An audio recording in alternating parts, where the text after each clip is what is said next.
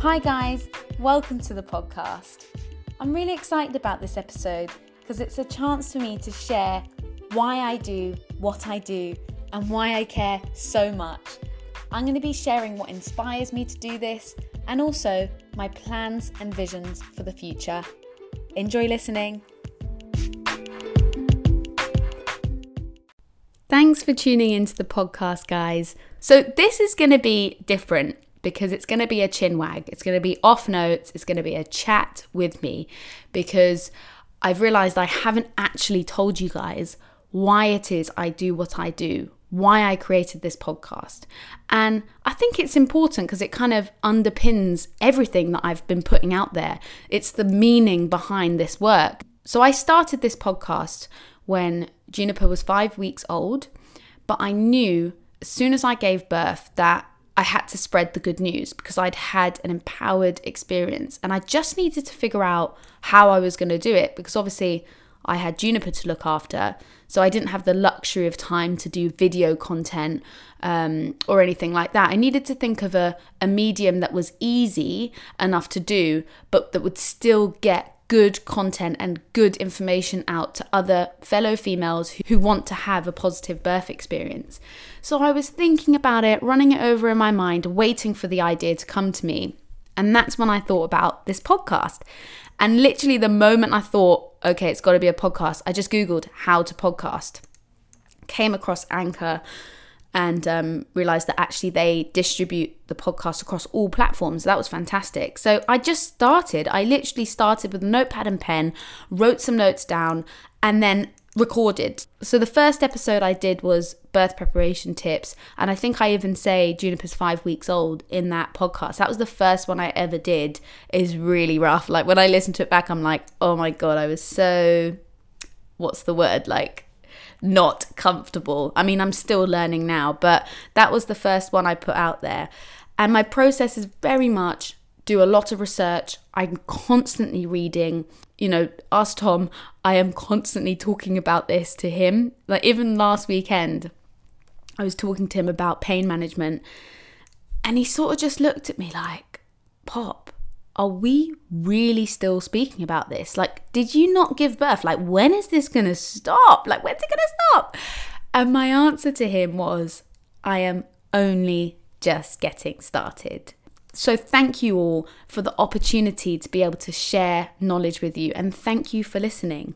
So I was completely fascinated and obsessed by the positive birth movement from the moment Juniper was conceived, actually. As soon as I found out I was pregnant, I went to Google, as we all do, and searched how to have a positive birth. And that was really my starting point. And that's when I came across hypnobirthing, lots of books. I listened to every single podcast on birth out there. I became pretty much obsessed. I mean, I still am obsessed. But I should probably say at this point, I've always had creative projects on the go. It's what I do. I love to create. And a few examples are, I used to have a vegetarian cooking channel on YouTube.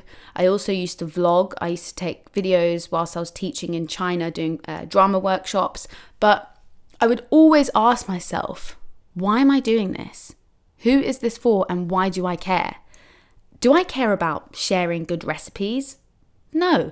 Because I used to always take the videos and then at the end be like, oh, I haven't added the recipe in there. And then I'd add the recipe and the recipe would be completely wrong. Like you ask my friends Sarah, Nell and Yinka, they'd be messaging me like, do I really need 11 red peppers for this soup? Because I'd just be like, what was it? Oh, yeah, 4 garlic cloves, 5, onions, whatever.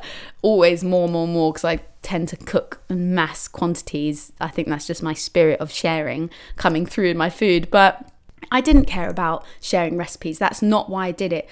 I did it to have a creative outlet. And what that really meant is that all of these projects I used to have a short lifespan because I'd do it and then I'd be like, okay, I've done that now. I've done a pretty good job. Move on. And that's great. And all of my projects have been amazing and beneficial at the time to be able to do something, create. I really do think it's important in life to have creative outlets. And some people may go to books, you read and you create the story in your mind. Other people write, other people dance, whatever it is. I do think that helps us to be well in ourselves, having purpose is so, so important.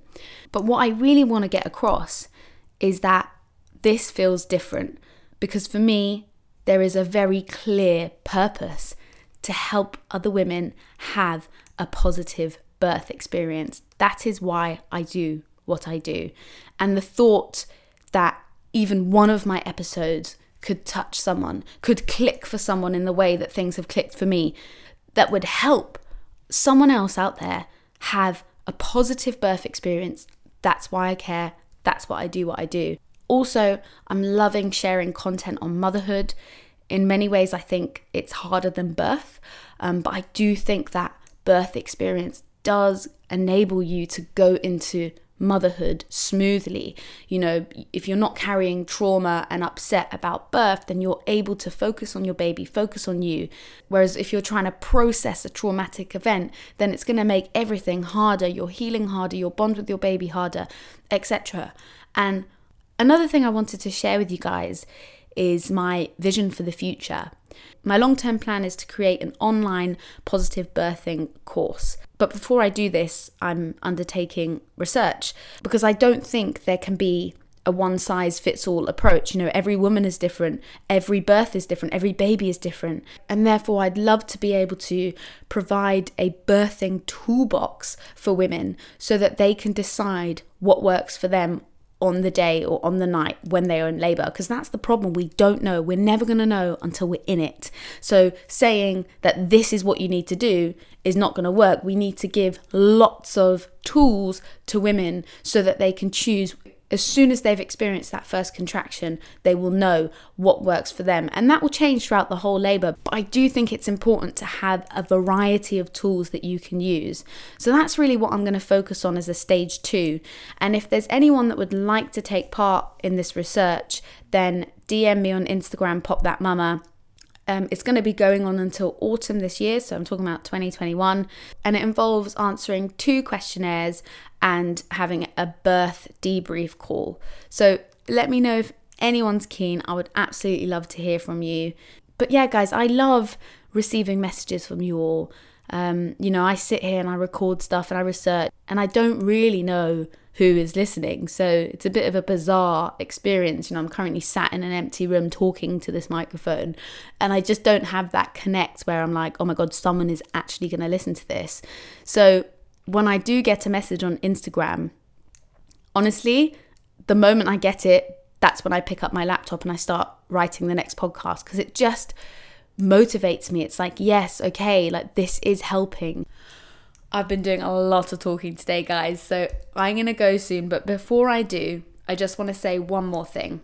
And you're going to see this being thread through my episodes more and more. I'm reading so many interesting books on this subject.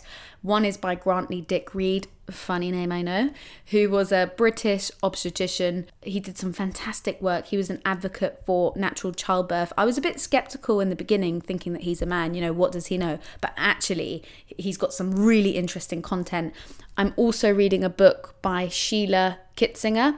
Again, fantastic work. She's a feminist, all for female empowerment. So I'm going to be feeding lots of this stuff through my episodes.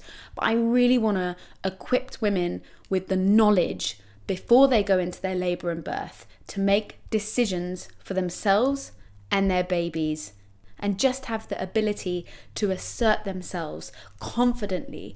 Don't just hand over the control to the medical professionals, although we love them. There are times where we need to actually make decisions for ourselves and our babies. All right, guys, I do think it's probably time to wrap this one up. But thank you so much for listening, if you're still listening, that is. It's been quite nice just sitting here and chatting, a bit different to my usual ones. And also quite a good process to go through for myself, actually thinking about the purpose of all of this. So thank you for listening. Okay, bye-bye.